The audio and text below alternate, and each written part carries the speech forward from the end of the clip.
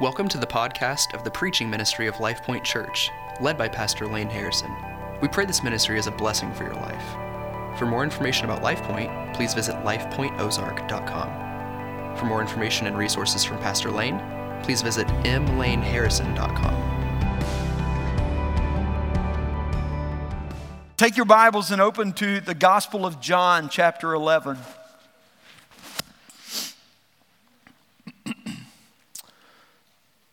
The Gospel of John, chapter 11. Today we're going to talk about the resurrection and the life, part 1.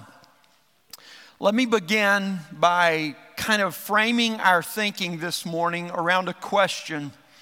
Have you ever had an event in your life when what it was that you believed about God, about the Lord Jesus, did not align with what you felt in your heart? Has there ever been a time in your life when what you knew to be true of God because of what His Word says, and God, you said it right here in your Word, but that belief did not align with what you felt or what you sensed in your heart? Maybe you said, God, I believe your Word, but I don't feel you in my life. And my question to you is, what do you do when you have the right doctrine, but that void remains in your heart? What do you do? Well, that's what we're going to look at this morning. And I want you to see, friends, that Jesus works with resurrection power for eternal life to all who believe in Him. Jesus works. That's what you've got to understand. God's working for you. God's working for you. Jesus works with resurrection power for eternal life to all who believe in Him. Let's go to verse 1 and let's begin reading this account. John 11, verse 1. Now a certain man was ill, Lazarus of Bethany, the village of Mary and her sister Martha. It was Mary who anointed the Lord with ointment and wiped His feet with her hair, whose brother Lazarus was ill. So the sisters sent to Him, saying, Lord, he whom you love is ill. But when Jesus heard it, He said, this illness does not lead to death. It is for the glory of God, so that the Son of God may be glorified through it. Let's pause there for just a moment. Lord, we pray today that through the reading, the hearing, the understanding, and the obeying of your word, you would reveal yourself to us today. Lazarus is ill. That's what the messengers told Jesus. Actually, the one you love, they said, is ill. And it tells us that he is the brother of Mary and Martha, and they hold a deep love for Jesus. For it tells us in verse 2 that Mary is actually the one who anoints Jesus' feet with oil and wipes his feet with her hair. And so it tells us in verse 4 that Jesus responds first and foremost with the purpose for Lazarus' illness, that the Son of God might be glorified. There's something interesting I want you to know about this story before we get completely into it today, and it's simply this. This story has been put out of chronological order.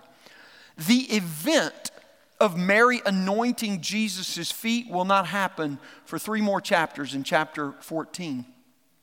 But it is here that John places this story because he uses it with an intentional purpose in mind. He wants to make a theological point of Jesus' focus, because at this point in the Gospel of John, you will begin to see Jesus' focus shift just from His earthly ministry to His ultimate aim for being on the earth.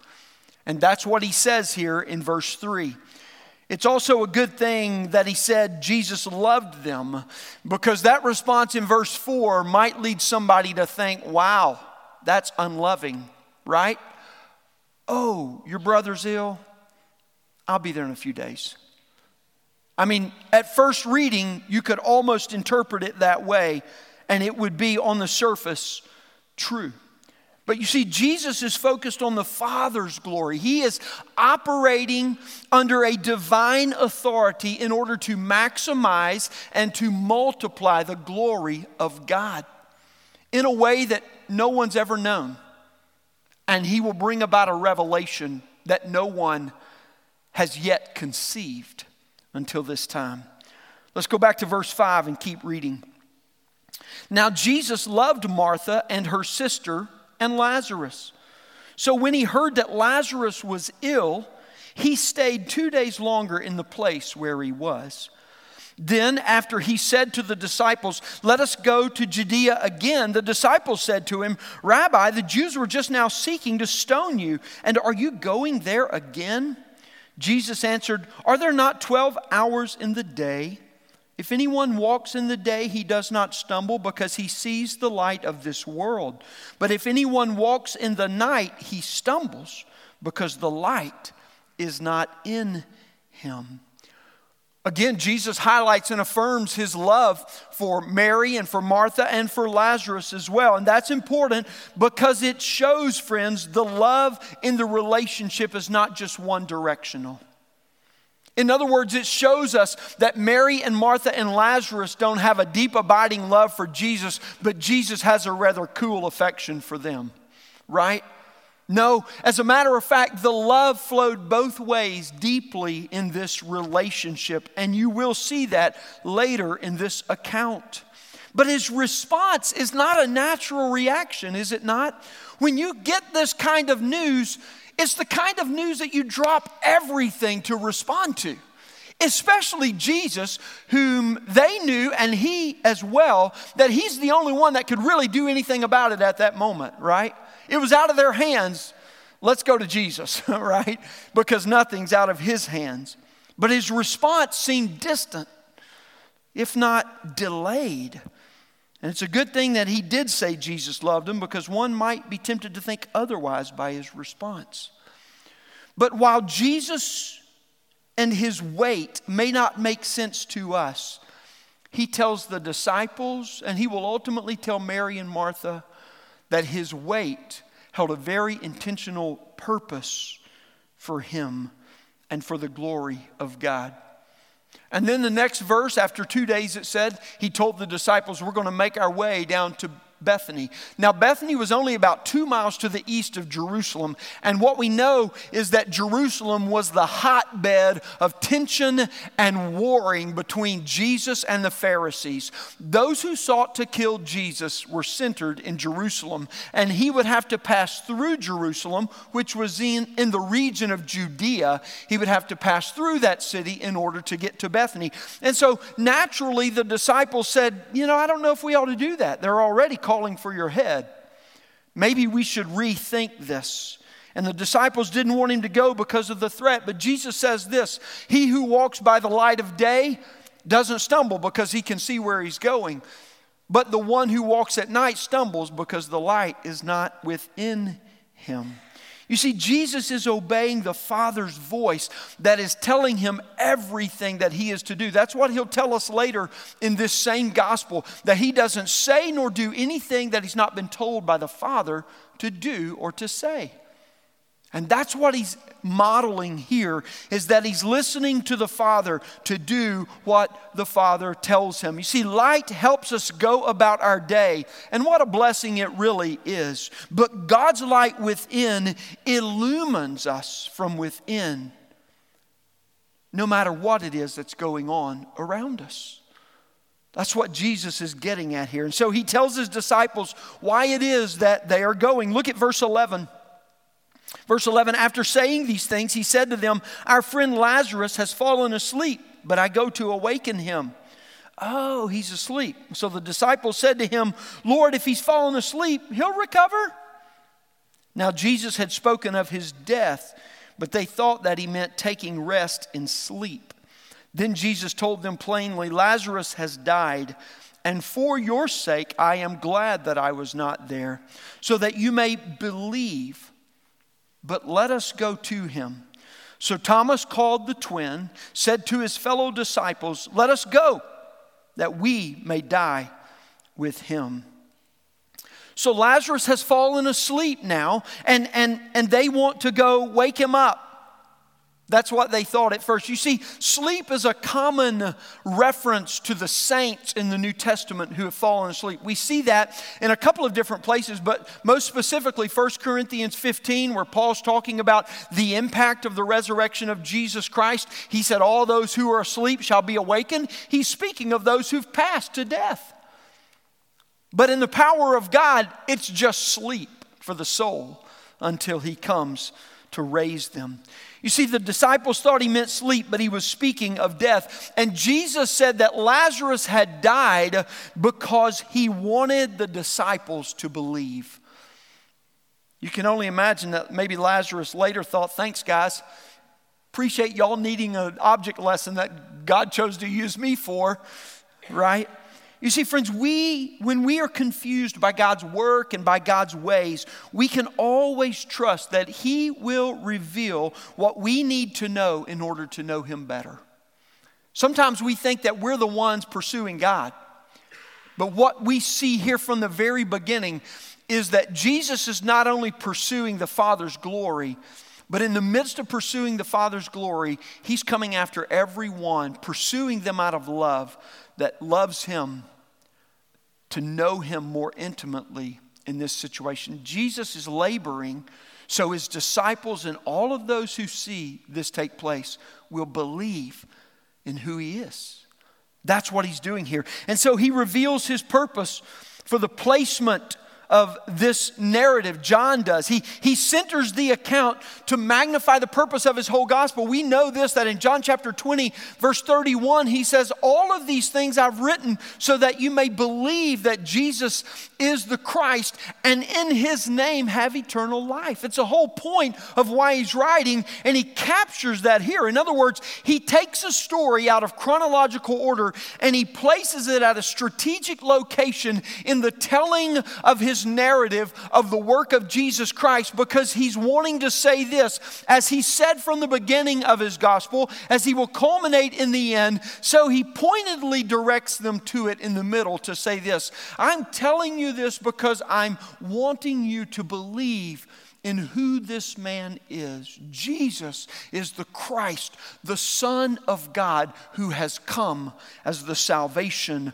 of the world. See, friends, all of Jesus' work in your life serves this purpose, that you might believe in Him. All of His work does. Nothing happens in this life. I don't care if it's great or small. I don't care if it's magnificent or minute. I don't care if it's ultimate or only immediate. Nothing happens in life where Jesus is not laboring for you to believe in Him and to receive the life that He gives. And so then we hear this one called Thomas. Thomas the twin, John makes a point to point out to us here. That word for twin in the Greek is Didymus. That's only important because, well, you'll see in just a moment. Thomas is most remembered for what? Doubting. Doubting Thomas, right? Didymus the doubter. Didymus the doubter. Why? Because he had to put his hands in Jesus' hands and his hands in Jesus' side to believe that Jesus was real. But friends, I think right here we see something totally different about Thomas. It's not that Thomas or Didymus was the doubter, but rather I propose to you that Didymus was a discerner of what God was doing, and he discerned that there was a deeper purpose, though he didn't fully understand it, to what Jesus was wanting to do here. And what he did was demonstrate a stronger faith and a stronger gift that discerns that deeper intent and a deeper readiness to follow the Lord. You see, spending time with Jesus gives us greater discernment into His purposes, and it gives us greater discernment to make us hungrier to experience those purposes in our life. And that's what Thomas is demonstrating for us here. Let's go back one more time to verse 17 and finish this portion. Now, when Jesus came, He found that Lazarus had already been in the tomb 4 days. So even by the point at this point that the message came to Jesus, he was likely already passed from this life. Verse 20, so when Martha heard that Jesus was coming, she went and met him, but Mary remained seated in the house. Martha said to Jesus, Lord, if you had been here, my brother would not have died. But even now I know that whatever you ask from God, God will give you.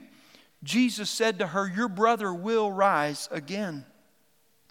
Martha said to him, I know that he will rise again in the resurrection on the last day.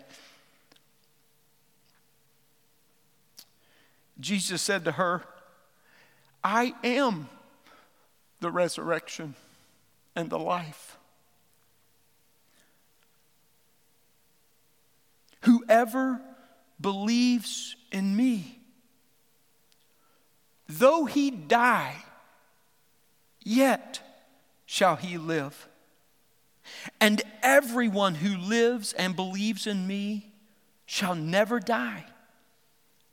Do you believe this? She said to him, yes, Lord. I believe that you are the Christ, the Son of God, who is coming into the world. Friends, this is a most powerful interaction with some of Jesus' most beloved friends on the earth. The funeral exercises had already commenced. The crowd was gathering. They were weeping and mourning, and Lazarus' body had already been in the grave for 4 days. Likely commentators and scholars tell us that one of the principal reasons John points that out is not just to confirm death, but that which follows physical death, that the body had already begun the active process of decaying. And so later they'll say, hey, you can't go in there, man. I mean, it's going to stink because the body has already begun to break down and return to that from which it was made. But Martha comes out amidst all of the activity of grieving. She rushes out when she hears that Jesus has come and meets him before he gets to the funeral activities. And she exercises a bold statement of faith, but you hear that there's something lacking in the moment for her. And what Jesus says is that he assures her her brother will rise again. And Martha says, I know. I believe in the hope of the resurrection. I don't need a theological lesson right now. I don't need to have a sharper doctrinal point made right now. I get that. I believe that you, Jesus, are definitively the Christ. But my brother is dead. And the weight of the burden of the reality of life is heavier than the shining of your truth in my heart right now. That's where Martha finds herself with Jesus at this point. When relationships are broken, when the situation is heavy, a doctrinal position may still remain in your mind, but it can feel like a cold void in the heart. And I believe that's what Martha is saying to Jesus here. I believe.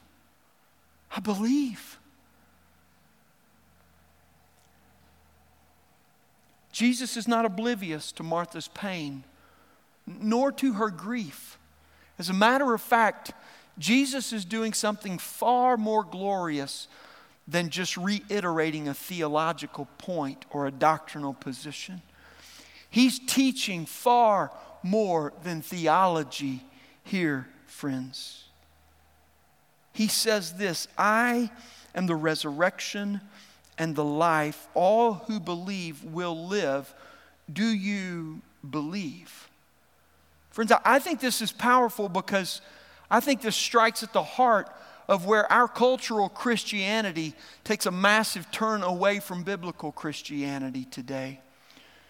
In the age where education rules in so many realms, We think that to have an intellect that achieves or attains to a certain level is sufficient.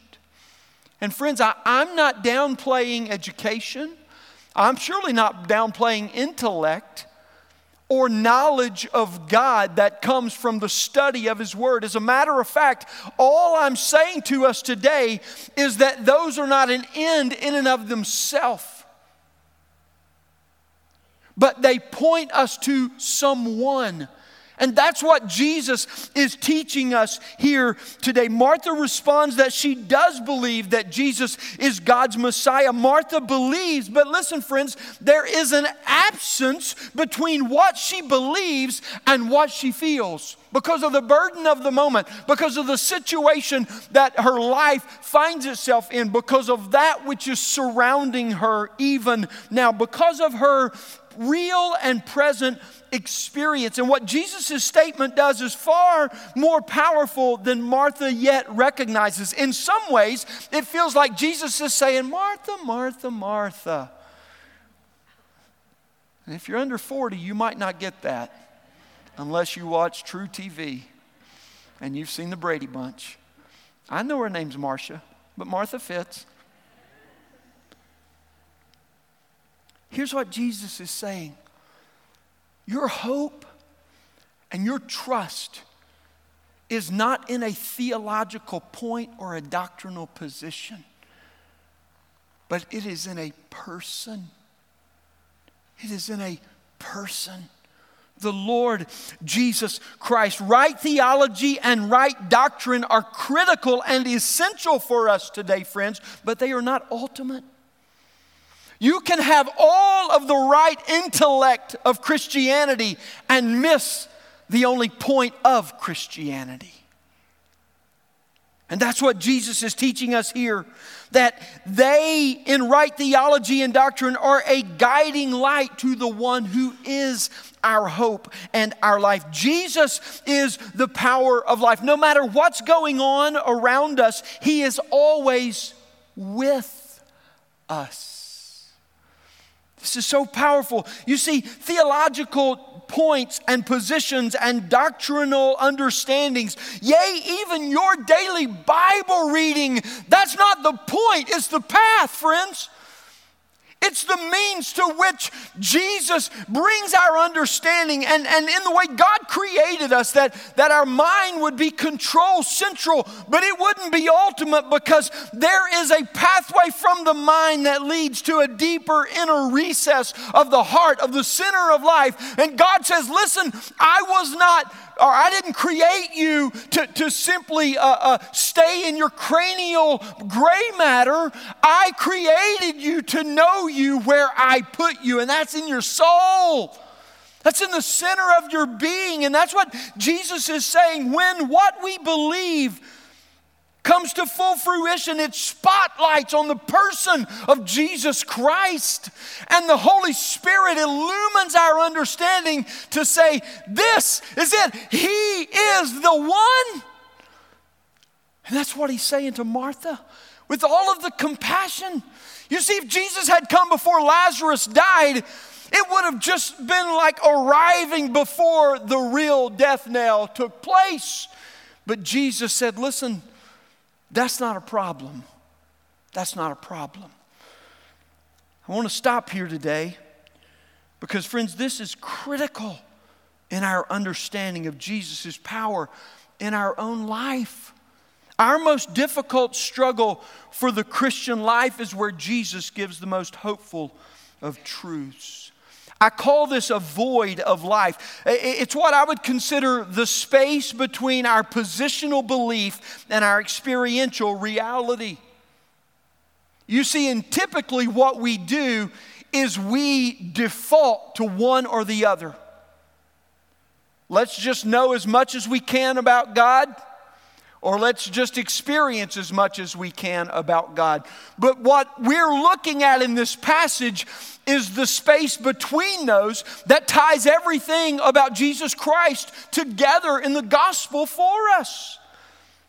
And that's what he is teaching us. It's between, this void is between what we believe in God's word. So true, factual information that we know is right. It's between that and what seems lacking in our life. It is the space of faith. There is no doubt about that. And we're speaking to Christians. We're not talking about people here today who are living in sinful lifestyles, who are living in open rebellion to God. Listen, friends, you do need to believe in Jesus and repent from that. And he offers hope to you of eternal life. But I want you to know that if you're walking with Jesus by faith today, that doesn't excuse you from experiencing voids in your life. You don't get a get out of void free card. Why? Because I don't know if there was anyone in the scriptures other than John, the writer of this gospel account, who loved Jesus personally and humanly more than Mary and Martha and Lazarus. And we see that. That's what it tells us. That's what John is saying. I know I'm called the beloved, but inside I'm pretty sure Jesus loved Mary, Martha, and Lazarus even more than me in this earth. And that was a good thing for him. And that's what we're looking at here, friends. You might think of it as a gap, but I prefer to talk of it as a void because it's more of an absence than just a distance.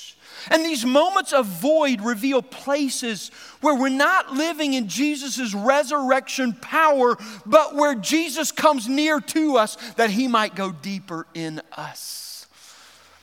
That's what Jesus is saying to you. And that's why I can't preach a message like this without first of all causing you to ask of your own life and your own heart, where is it that you know what you believe about God is right, but what you're experiencing with God just seems to be unfulfilled, a void in your own heart. And Jesus is coming near today to go deeper in you. He wants to bring the power of his resurrection and life to the void moments of your life. I've told this story a number of times because it's such a critical marker for my own life. But at the age of 21, my grandmother passed away. In 4 months, she was diagnosed with cancer. In May and August, we were celebrating her life at her funeral. It was quick, almost in the blink of an eye, it felt like. And that was when I was 21 years old. For the 6 previous years, I had been wrestling with God because of death in my life. Several grandparents had passed away. I'd lost several friends to tragedies in high school. And to be quite honest, every time I just told God, it's your fault. I shook my fist in his face and I turned away from him. And then after I became a Christian, early on in that time, I still shook my fist in his face and said, I know I shouldn't do this, but I want to. And I don't understand why this happens, though I know what your word says. I didn't question whether my knowledge of the Bible was right or accurate, but I did wonder why what I sensed and felt in my life didn't seem to reflect what God had said in his word. And so at the age of 21, my grandmother's funeral, we're celebrating her life. She taught first graders for 60 years in her church. That's just, yeah. As a pastor, we'll sign you up today for the next 60. And you don't even have to teach first grade. You could teach second, fourth, whatever. 2-year-olds. And in an instant,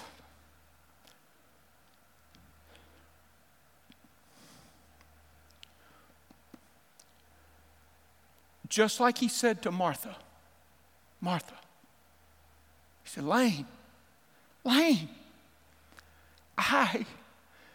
am the resurrection and the life.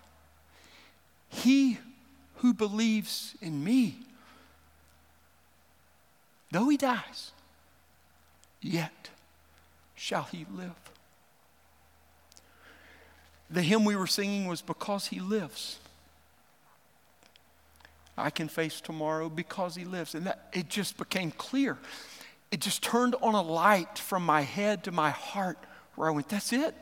That's it.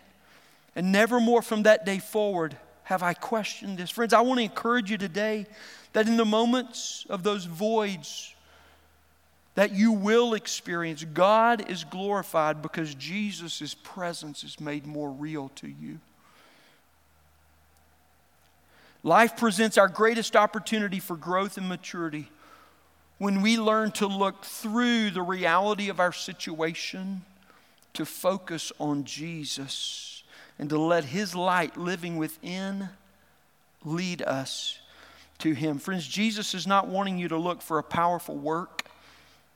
Jesus is not telling you need to look for some kind of experiential feeling, some kind of a lofty argument, or even a natural law-defying miracle. Though Jesus did all of those things, He's not teaching that we need to think deeper, we need to think harder, we need to do more. He's telling us this: He wants us to know Him more intimately.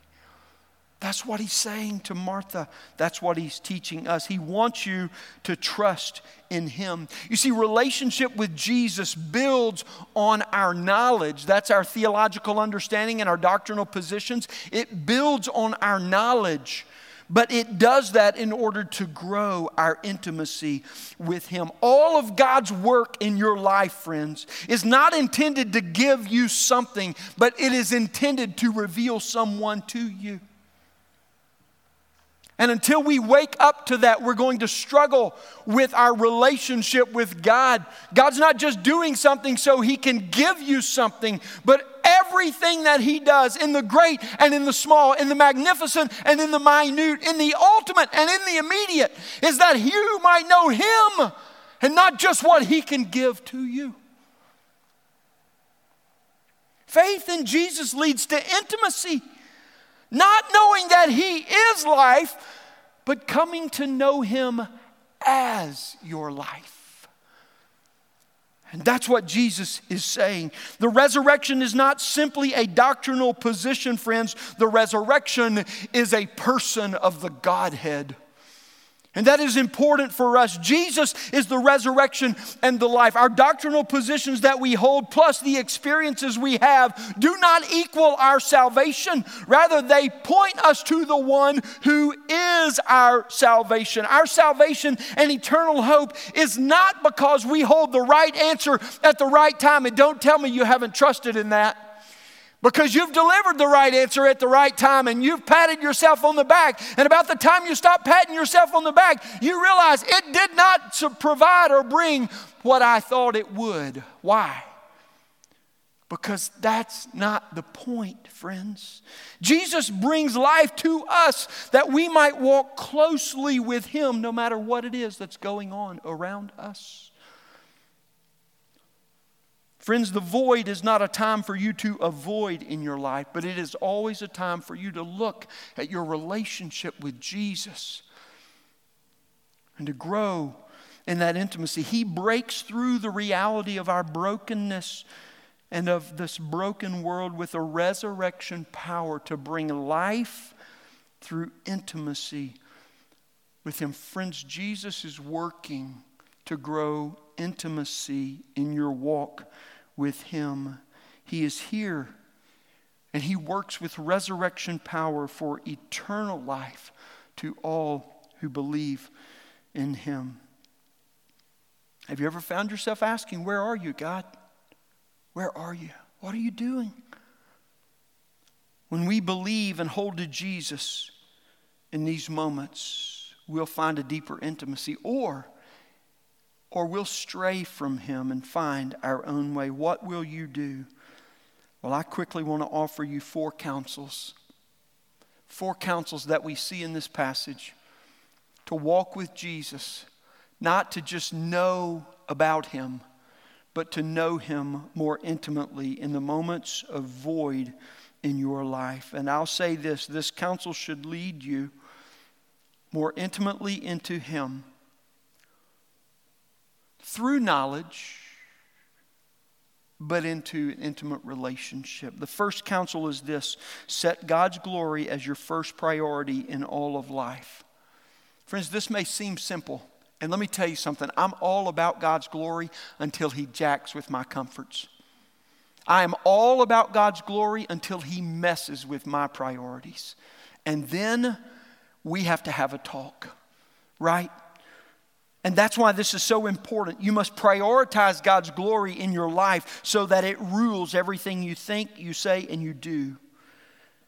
And here's the first thing that we see that can be most difficult for us. Listen, no amount of love and no amount of devotion to Jesus entitles one to a free pass from suffering and hardship.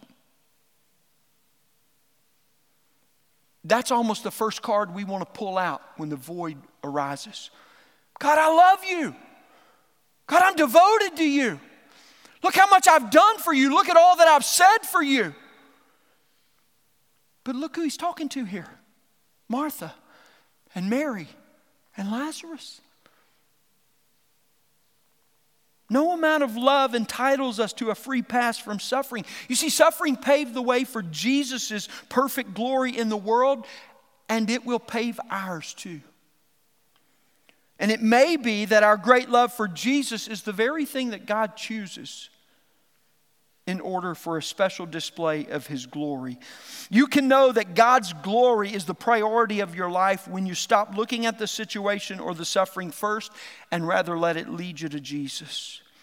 You can know Jesus is your highest hope when looking to Him becomes your first response. It's not that you deny the situation or the reality of the void, but you simply say, God, here it is. It hurts, it's hard, it's heavy, and I don't know what to do, but it's yours. Because for whatever reason, whether this is great or small, you're going to bring your glory through my life in this. And that's what I want most of all. The second counsel I would give to you is found in verses 9 and 10. It's this: live in Jesus' light within you by walking in the truth of God's word that you are in. Live in Jesus' light that is within you by walking in the truth of God's word. Friends, when the reality of your situation doesn't seem to align with the truth of God's word, keep following what you know to be true of Him until He reveals Himself to you for more direction, more understanding, more comfort to your situation, whatever the case may be. That's the reason the psalmist says, thy word is a lamp unto my feet and a light unto my path. So often we quote that psalm and we say this: it's a lamp to our feet and a light to our path. We can see, but light is not just about seeing. Light is about comforting us as well. Light is about securing us. If you don't believe me, go out into the wilderness and want a fire. It will provide more than just sight. It will bring much more to you than only that. And that's what the psalmist is saying, because when the light of God is illumining within, you will not only not have to ask, what is my next step and what direction are you leading me in, but I know you're with me.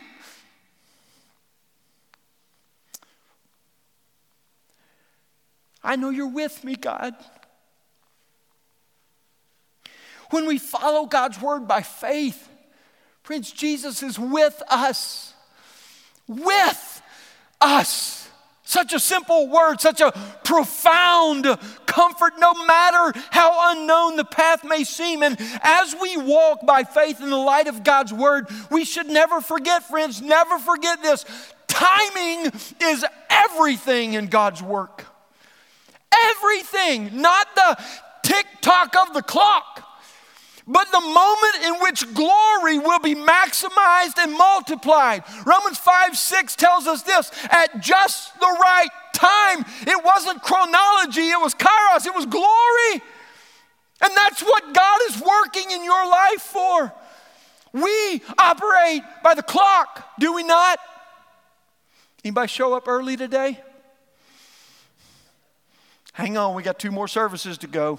Might be happening right now.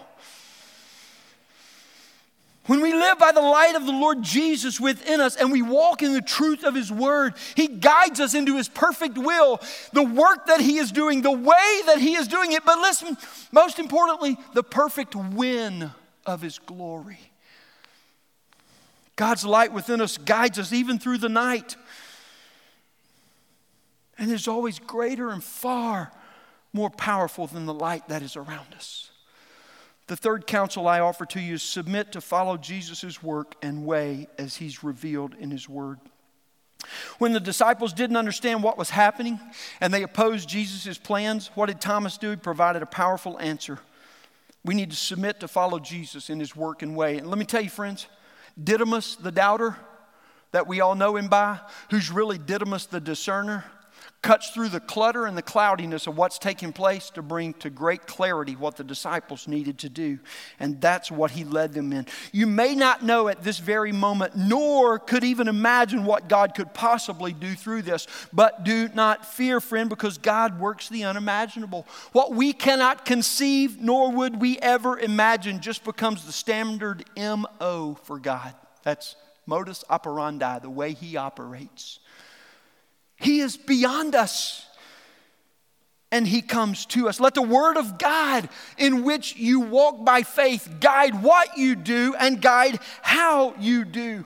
That's what Thomas shows us, the value of spiritual discernment that cuts away the clutter of life. The things that aren't that important that we've made more important. The things that we've given first priority where God should be first priority in our life. The things in which we've given greater value to, discernment cuts away to go, Jesus is more worthy than that. Follow him and the light that is within you from him. When the light of God's word is within you, the Spirit of God brings discernment to you, and discernment cuts through the confusion of the situation to the very heart of the matter, yea, even our own heart, and it brings an eternal perspective to immediate situations for personal joy and worship. I told you last week, do not pray for more joy, pray for marrow joy.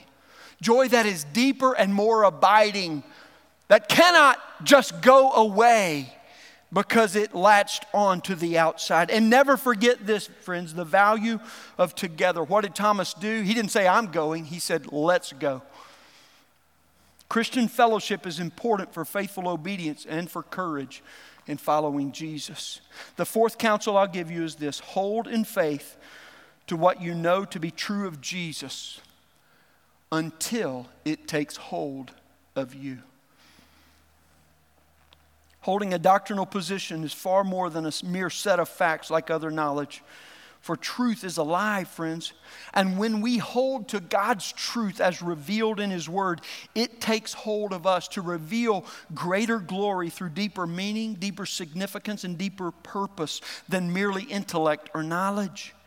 We believe in Jesus when we hold to God's truth by faith until what it says becomes a living reality in our life.